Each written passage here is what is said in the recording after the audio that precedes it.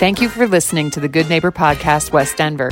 Here's a quick message from our sponsor, Local Works Wheat Ridge, provided by its Executive Director, Paige Piper. Local Works is a nonprofit organization whose mission is to make Wheat Ridge a more vibrant and sustainable place to live and work. Our mission and action is programming that provides neighborhood revitalization and small business support, keeping and growing the businesses we know and love in Wheat Ridge. In simpler form, we provide connection. Connection to business, connection to community. This is the Good Neighbor Podcast, the place where local businesses and neighbors come together. Here's your host, Meg Smith. Well, hello, everyone. Welcome back to the Good Neighbor Podcast, West Denver. Today, I'm here with John Lange from Lange Land Surveys. Hi, John. How you doing? Doing great. How are you doing? I'm good. I'm glad we got this organized. I'm excited to learn more about you and share some info with our, listening crowd. So tell us a little bit about Lange Land Surveys. Well, we are land surveyors. We are professional measurers. We measure things like properties, boundaries of properties. We also measure condominium airspace for condo maps, and we do construction staking. So we tell people where to put roads and where to put sewer lines and water lines and things like that. Wow, I never even heard of air mapping, but that makes sense now that you say it. Yeah, that's how condominiums are taxed, is by the airspace. So we have to calculate the volume inside of the units. Okay, interesting. Yeah. I've got so many questions now. So how did you end up starting a land surveying company? Well, my dad was a surveyor, and so he owned a company, and I worked for him in the summers when I was in high school. And then I went up to college in Long Beach State, and I was kind of enrolled in school, but didn't attend a lot of school. So I ended up getting a surveying job out there as well. And I learned a lot out there, and then I moved back here after a couple of years of doing that, and I went back to work for my dad. And then in 2008, he had sold his company to a couple of guys that just kind of ran it into the ground, and the economic downturn didn't help either. So they laid me off, and then I just said, well, I don't really want to work for anybody now. I really would like to do my own thing. So just started my company with a couple of partners. That lasted about 4 years. And then I started my own company because we didn't see eye to eye, the three partners. And the rest is history. We've done really well. Excellent. Well, and as we discussed earlier, you were referred to us by Ryan Wardhorse, who did an interview on the podcast for Blue Ribbon Home Exteriors. And so I know that he's an advocate for your work, and Great. You are doing well by doing good. So thank you for that. And so tell us, I obviously exposed something that is probably a, unknown, which is the measuring of the volume of air for condos. But, we always see land surveyors out there, right? We see the people doing the professional measurements, but most of us don't know much about it. What's the most common misconception you clear up for folks when you talk about the work that you do? Well, I would say that we're looking through a camera. Most people think we're looking through a camera when we're looking through our instruments. And that's definitely not the case. What we're doing is we're citing a point that has a known value, a known coordinates, and a known elevation, and then from that baseline, we can set all of our other points.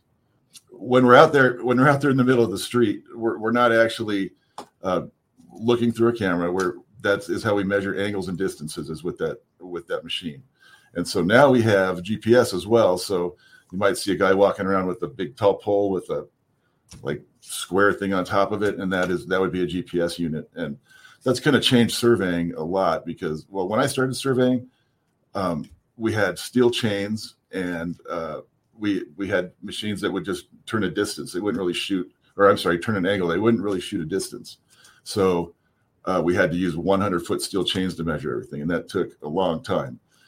So then with the distance meters being developed, that really helped us a lot because we could shoot a distance without having to just break chain every 100 feet. And then when GPS came around, it absolutely revolutionized things because you could go to a one-man crew. It really changed things for a lot of survey companies, and the accuracy is really good. Now we're doing work with drones. We do a lot of, we fly over a lot of our clients' jobs, and we will use that information that we get to tell them if they need to bring in dirt for the site or if they need to take some dirt out. And just that's how we save the money basically, is by determining the dirt volumes, because moving dirt on a job site is one of the most expensive things that our clients have to do. Oh, I'm sorry. I'm sorry. Oh, no worries. I was just saying you're really leveraging all this technology. Yeah, it's and now with scanning you can do a 3D map or a 3D map, but you have to have the power to be able to process all the information, because it's so different from regular surveying because it's so many data points. Because when you're scanning it gives you a perfect picture of whatever it is that you're scanning. It's pretty neat. We don't have a scanner because they're pretty pricey, but it's kind of going to be the future, I think, is people going into like to determine the volume taken out of a mine. They can just put a scanner down in there, and then after they've done work, they can put it down there again and see how much volume is gone. Things like that. There's a lot of really cool applications, but my favorite thing is probably the drone. I really like flying the drone. It takes you back to childhood, probably, like wanting to fly remote control air. And with the drone, we had a client who had they had a 3-story condo building that they were going to build. They hadn't built it yet, but they wanted to see what the view would be like at the elevation of the balcony up on the top of that building. So we took the drone up that high and just did a 3D or a 360-degree picture of everything so that they could see that. And that sold the unit, actually, was because we did that for them. That's awesome. Yeah, because then they could see the beauty of that, view. So that's really cool technology. I'm just like, I could listen for a while just hearing all the things that you're doing. It's way more than surveying land. Yeah, we really do. I mean, that's the basic, what surveyors do is just measure land. But now with all the new technology, we can apply it to different aspects of construction as well. That's really cool. So when you're not playing with drones and doing your work, what is it that you do for fun? Well, I have a lot of hobbies. I really like Legos. I build a lot of Legos. I have a display we have a downstairs office, and I have a little Lego museum down there from stuff I built. I also like to hunt fossils and arrowheads, things like that. As a surveyor, we get access to a lot of places that where we just find things just by walking around, and it's okay for us to keep them because we're on private property and we have permission to be there. And as long as our client knows it, we're fine. So we don't do this on federal land or anything because that would not be good. But we find quite a bit of stuff, and it's just a lot of fun just going and poking around on the job sites. I really like that. And I like fishing as well, and golfing. I love golf. Didn't take it up till a few years ago, and I'm not very good at it, but I really enjoy it. Well, I hope that you run a summer camp one day, because my 8 and 10-year-old little girls would want to do all the Lego building and arrowhead and fossil finding. That's awesome. But yeah, I was going to say my 8-year-old wants to be a paleontologist. Maybe I should just tell her about land surveying.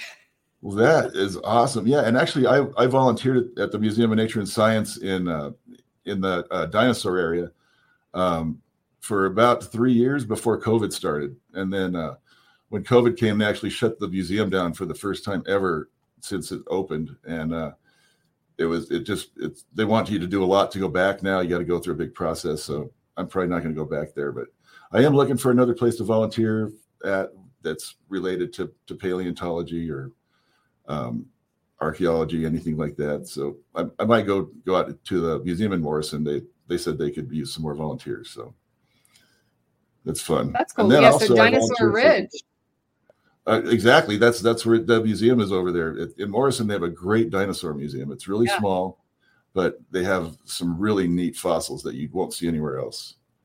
And then I also volunteer at Max Fund, which I got to give them a plug because they're the best dog shelter in the world. I think it's a no-kill dog shelter, and my wife and I volunteer there, and we're kind of the puppy people. We asked if we could only work with puppies, and they actually gave us the okay. So we pick up puppies and take them to an event, and then we just play with them until somebody wants to see if they're the right match for them, and if they're not, then we put them back in with ourselves, and we just play with them some more. So it's a blast. That's awesome. Okay, well, I want to volunteer with you. Awesome. Get some puppy time. That's right. They need more people. Yeah. Well, we'll talk more about that. Maybe we can bring them on the podcast too. Oh, that would be awesome. Yes. I'm sure they would do it. Nice. Well, can you describe any hardships that impacted your business? Obviously, the economic downturn, the Great Recession in 2008 was a big impactor. But we like to find out, what's hard for our business owners out there, and how are you overcoming the challenges in your industry? Well, I'll start with probably the biggest challenge that we've ever faced was on January 2nd, 2016, I got a call from our alarm company saying that the power was off to the alarm, and did I want them to call the police? And I was like, well, no, my guys probably tripped it or did something. So I go there, and our building was on fire, and it was flames were shooting out the windows and the door, and they were going. The firemen had just gotten there, but there was a person missing, so they were going around looking asking everybody if they had seen this person, and he ended up dying in that fire. It was horrible. But we lost everything as well in that fire, like all our files, and we didn't have any offsite storage for our computer data. We just had on-site storage. So we had to get a water-soaked computer and figure out how to get the data out of it. And it was actually underwater, but I got it out of there. And it was took these guys a while, but they got most of our data back from that computer. There's some miracle they performed. But we lost everything. Wow. And then my guys were kind of like, I was in shock for a couple of months. I realized it was really traumatic for me. And then my guys were like, John, here, we're going to grab your hand and we're going to tell you what we're going to do. And so luckily my people, they've kind of banded together and just, we started working out of a guy's house, one of my employees, and everybody just showed up there at his house, just acted like it was just a regular office. And we just kind of picked up where we left off, minus a lot of files and things. So we had a little bit of stuff to try to backtrack on, but because of my employees, we definitely kept the company going. That's what did it. And then during that time also, we didn't have computer access all the time to our emails. There was kind of a problem we had for a while. So my license actually lapsed, my survey license. So that was, I was kind of like, oh my goodness, can anything else go wrong here? But luckily that was about it. I got reinstated once the board heard what had happened, and so everything is good there. But now we have a nicer office, and I think everybody is a lot happier over here. And yeah, that was a fairly traumatic thing. And then as far as the current state of affairs with what's going on with the economy and everything, we're looking at some layoffs probably.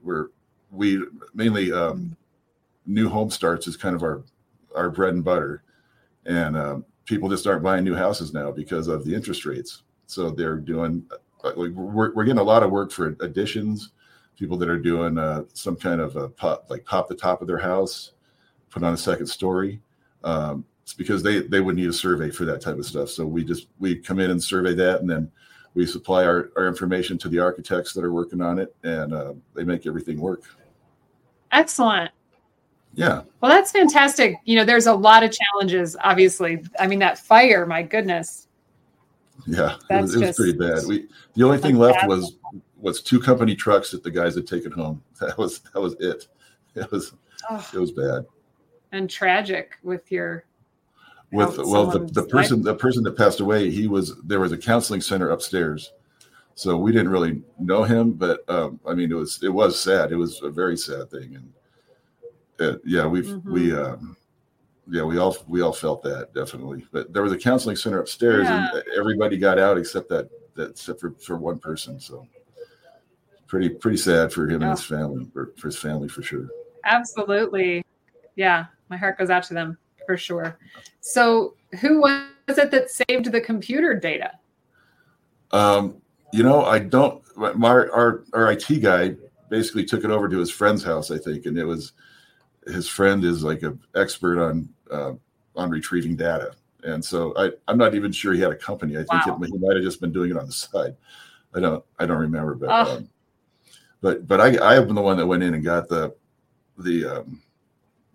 computer out of there, so I had to kind of sneak in and. Because they found asbestos in there, and so that added a big cost to the research and for the fire and the cleanup and everything. So we never did really find out what happened, what caused it, because they ran out of money. But the fire report says it was a furnace problem or something. But they just had to end the investigation because of money. So we never really got to the bottom of that. Yeah. Well. Congratulations on finding that good Samaritan to get all of your computer data. You know what? Our IT guy, I was really mad at him because he didn't have offsite storage for us. I'm like, what were you thinking? But his guy just pulled it off for us. So. Wow. Yeah. Yeah, I bet you have offsite storage now. We have so much offsite storage. Every listener out there who owns a business. Yeah, that's right. We have 3 places now where our data goes to be stored. So. Yes, totally. And also in our new building, we checked for a really good water or a really good fire suppression system. So we made sure that there's sprinklers here and that they're working and everything. So we learned a lot from the fire, actually, that things you got to watch out for that I never had thought about. Yeah. Well, and that's what that question is all about. The lessons you learn and how it strengthens your business for the future. Yep. Yeah. Our core people here, our little group, I think we're going to be together till the end. We just all, we all get along really well. And I really, I owe them a lot for all the help that they've given me and, just for doing their jobs. Awesome. So how can listeners get in touch with you if they, want to talk to you about your services or anything, we've discussed, maybe even Max Fund, Yeah. Really, if the best way is to call us at 720-242-9732 for the office. Also, you can email one of my managers. They would be at, probably the best way to be to call me, and then I can connect everybody. And my cell number is 303-720-1964. That's the year that the Beatles invaded America, by the way. That's why I have that number. So it's a great number. Oh, cool. Excellent. And so those are the best ways. We have a website, but it is still under construction. So it's not really great, not the best way to really reach us. But we're working on that. And if you put in Lange land surveys, I believe it will come up, but we don't come up first on any searches. Well, you know what? I can show you how to get better search results in another. That would be fantastic. Another meeting. That would be great. I'll talk with you about that soon. Yeah, that would be great. And the podcast actually helps with SEO too, because it goes out onto so many channels and it'll link back to your website. So yeah, we'll help you out there. This is great. Yeah. Excellent. Well, thank you so much for joining me today, John. I really appreciate it. I had a very enjoyable time learning about all the things we talked about. Thank you so much. Well, thank you for your time. I appreciate it. Thank you for listening to the Good Neighbor Podcast. To nominate your favorite local businesses to be featured on the show, go to gnpwestdenver.com. That's GNPWestDenver.com.